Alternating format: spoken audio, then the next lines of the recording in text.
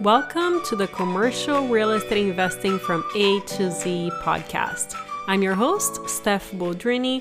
We provide straightforward information by bringing excellent guests with real-world experience in all topics related to commercial real estate investing. And in today's episode, we are going to be learning how to vet excellent operators. We are chatting with Camilla Jeffs. She is a principal at Steady Stream Investments. She focuses on multifamily and assisted living. Here we go. Camilla, thank you so much for joining us today. It's always so exciting to see other ladies out there in the real estate world and being extremely successful. First, why don't you tell us a little bit about you?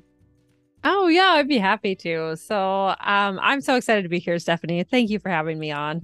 Okay, a little bit about me. So I've been investing in real estate for about 20 years now. It makes me feel really old to say that, but I started when I was 5, right? That's All right. of us. Um, but I just love it. I decided early on and when I was young that I was going to really figure out this investing thing. And so I became a student of money and I've been a student of money for these 20 years and just trying to really understand it, figure out how it works and now teach it to other people and teach other people how it works. And I love it. And so along that journey, I did a lot of investing in single family stuff for about 15 years. And then I pivoted into commercial, multifamily, and assisted living. And I love those. I love being in a commercial investor now too. It's so much better than single family. And then I launched Steady Stream Investments to really teach people how to become investors passively into and join group investments to increase their level of wealth. And then I just recently launched my own podcast called the Quiet Wealth Podcast, which Yay! I'm excited about. And I'll be teaching wealth principles to families. So I it's going to be love great. it. So, as a syndicator, which I believe is you spend most of your time on, it's extremely important to find good operators. And I know Mm-hmm. people that have been doing syndications for decades, and they still sometimes have issues with some operators that they partner up with. How do you go about finding good operators for your deals? Oh, this is a great question. And it's one that you're right. It's crucial. It's crucial to find a good operator. And by operator, we just simply mean someone who knows what they're doing and can run the project well. And it's not hard. Oh, no, it's funny because when I pivoted into large multifamily and doing those, it became more of a business rather than the single family stuff. The single family stuff was very simple, was very easy to understand. But now you jump into large multifamily and assisted living, and these are actual businesses that have to be run like a full-on business. It can't just be a mom and pop that's running it. It has to be professional. You have to have someone professional on your team who knows what they're doing, who knows how to read financial statements, who knows how to get bids and just basically manage the asset that you have purchased. So you asked, how do you find the good ones? So the good ones are there are many good ones out there, and there are bad ones out there. And really, one of the keys is experience. Is finding someone who is experienced. And by experience, I don't simply mean that they've been in the business for 20 years. That doesn't really matter all that much how long they've been in the business, unless they've only been in it for like 1 year. Right? You want someone that has at least 4 or 5 years of experience, but the experience, like what kind of experience have they had? Think about the quality of experience. So, for example, a woman I know, she started her syndication journey being an operator in the last 2 years. She's already been through a fire in her apartment. She's been through like squatters. She's been through all sorts of things that have happened in her apartments. And she is one of the best operators I have ever seen because she's there. She's in the details. She's on at the property. She's really working hard to make sure that asset is running well. Whereas other people that might be more, experienced, I put that in air quotes, is they have moved away from actually managing the asset, and they're hired a team. And sometimes the team doesn't quite do it as well. And so that you get into problems, right? So the more removed you get, it could be problematic. So I like those who are really working hard in their business. And so finding them is tricky. But the way you find them is by networking and asking around. It's not like you can pull up a Google review for operators. Like, it doesn't work like that. But joining investment clubs, joining like investment groups, and then just listening to them on podcasts. Like if you find somebody that you think you might want to invest with, I would suggest Googling that person's name and then podcast after it and listen to them talk for 4 or 5 different podcast episodes, so you can really get a feel for their approach to how they run their projects.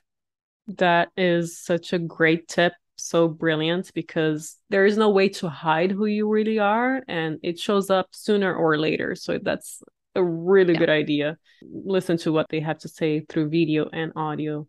And how do you go about vetting them for the first time that you're working with them? I have a specific list of questions that I asked, and I'll give you a couple of the questions that I asked. So one, of course, I ask about their track record, right? So what have they experienced? And almost all of them will tell you the highs, right? The great things that they've done, which is good. You need to know that they can achieve greatness, because if they can't achieve greatness, you don't want to invest with them. You want to invest with people who can achieve greatness. And then I always ask, okay, tell me about a failure that you had, or a big challenge that you experienced in real estate. And here's the thing. If they say, oh, I haven't really had any big failures, you got to run the other way. Just run right now. Yes. Because their big failure is coming. It happens like every time that real estate it can be unpredictable at times. Like I said, my friend went through a fire at her apartment units. You just don't know when things like that will happen. But what's important is not whether they've experienced challenges, but how they have approached those challenges, right? Have they tackled them head on, or did they just hide their head in the sand? And are they honest about it? Are they honest that, we actually lost money this time, and it taught us that we need to do X, Y, and Z different. And so now we do X, Y, and Z different to really hedge against losing any money in the future. That's what I want to know. I want to know that you've experienced some hard knocks and you've learned from them, so that now my money is safer with you than it was before. Awesome. I love it. And that's very similar to any job interview, right? Tell me what your weaknesses are. That's right.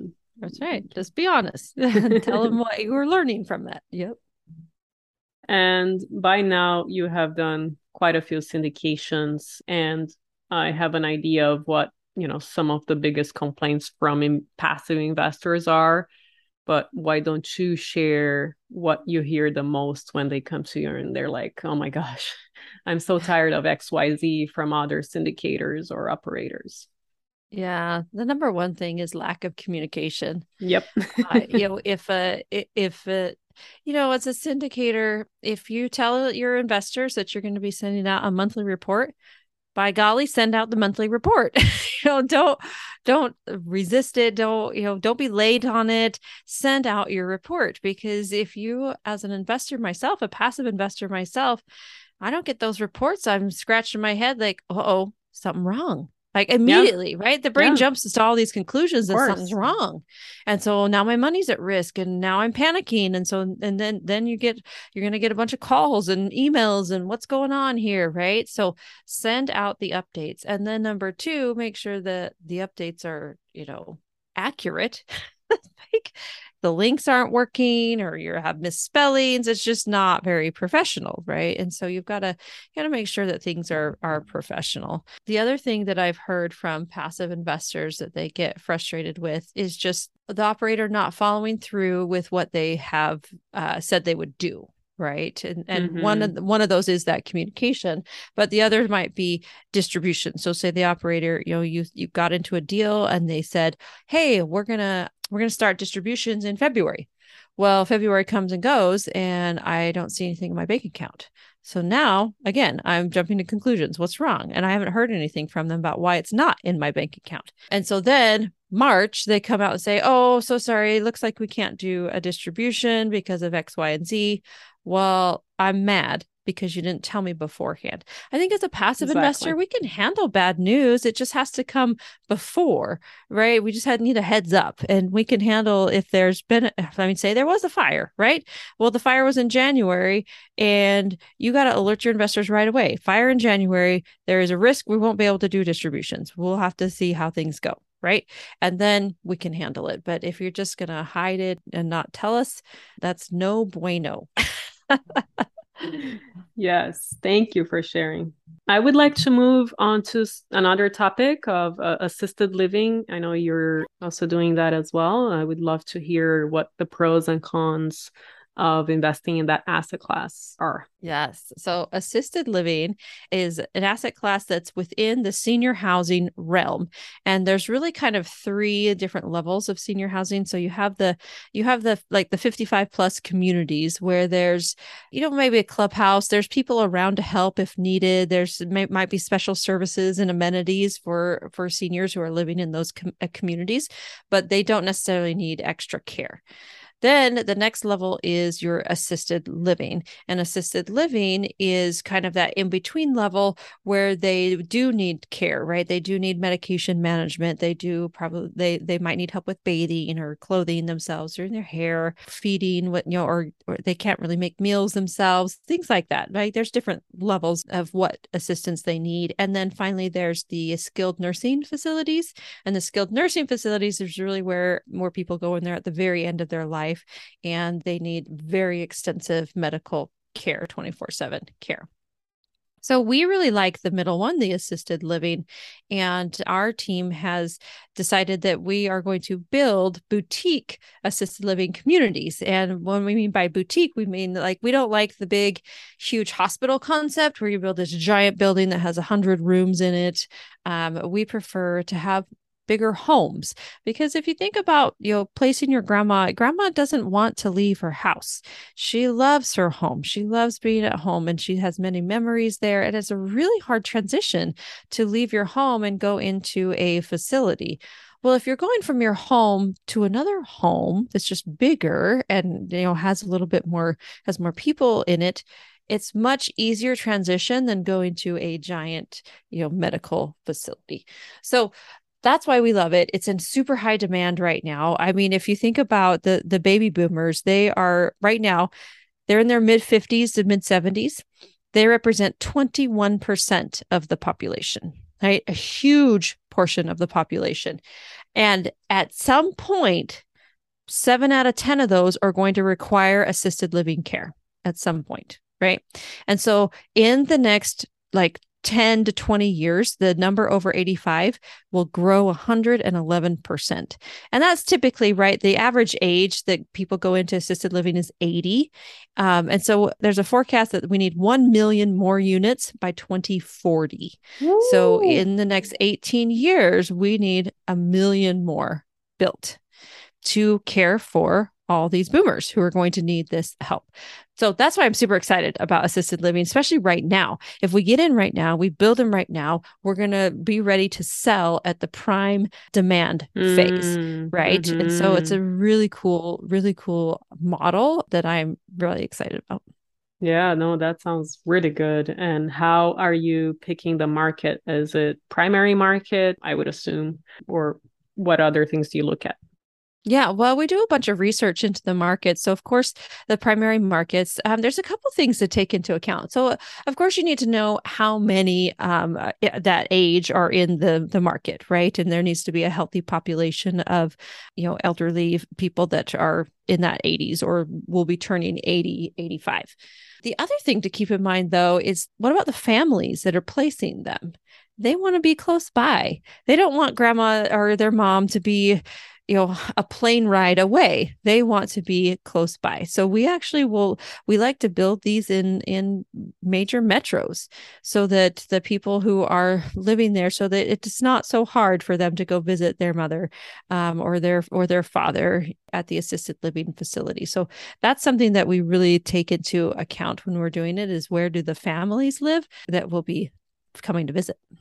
Sure. Yeah, I can imagine that. I like to be transparent and open about the cons too. So one of the cons here of investing is it is going to be a little bit more risky because it's not just a real estate investment. You're investing into both a real estate business and a healthcare business. So you have to have both those components. You can't just simply go build the real estate and now it's going to and it's going to be worth a bunch of money without the healthcare component to it. So that's something really important to keep in mind, is that you need to evaluate both the real estate and whoever's running the healthcare business, and make sure that that healthcare business, that they know what they're doing. And that just makes it a little bit more risky. And one of the things that we do is, of course, more risk equals more reward. So we will kind of give a little bit better returns in our assisted living to passive investors than we do for, say, multifamily or something that's a lot more stable and conservative, just to reward. And then also another con is new construction. And new construction, as a passive investor, if you're looking for cash flow, it's not the right place to invest. You need to invest in something existing if you want cash flow right away. But if you're okay waiting for the cash and just letting your money grow pretty quickly, then you can invest into a new construction type project, which is what these are, because you have no cash flow for the first 2 years, possibly 3, depending on how long it takes to lease up. Sure. But then cash flow comes year 4 or 5, sell in year 5, and you're going to make 2-3x your money in the beginning. Fantastic. It amazes me how many people don't mention that most real estate are businesses too, except maybe office or retail. Everything else is hands-on. You have to manage everything from top to bottom, or find somebody who will. Thank you so much, Camila, for joining us. How can our listeners get in touch with you? Well, you can come visit me. You can jump on my website, steadystreaminvestments.com. I have a free course there that's called Passive Investing Made Easy. And it walks you through, it's a video series that walks you through all the things you need to know from A to Z about how to make good decisions on being a passive investor, and how to vet a team and vet a deal and vet a market. Also, you can connect with me on LinkedIn or Facebook. Just my name, Camilla Jeffs. I think I'm the only Camilla Jeffs out there in the world right now. And as always, all of these links will be under show notes. Thank you so much, Camila, for joining us today. Thank you. Appreciate it. If you are learning from this podcast, I would greatly appreciate a written review. You just go to the podcast app, find the actual podcast under library, click on it, and scroll all the way down and click write a review. I would greatly appreciate that. And I will see you next time.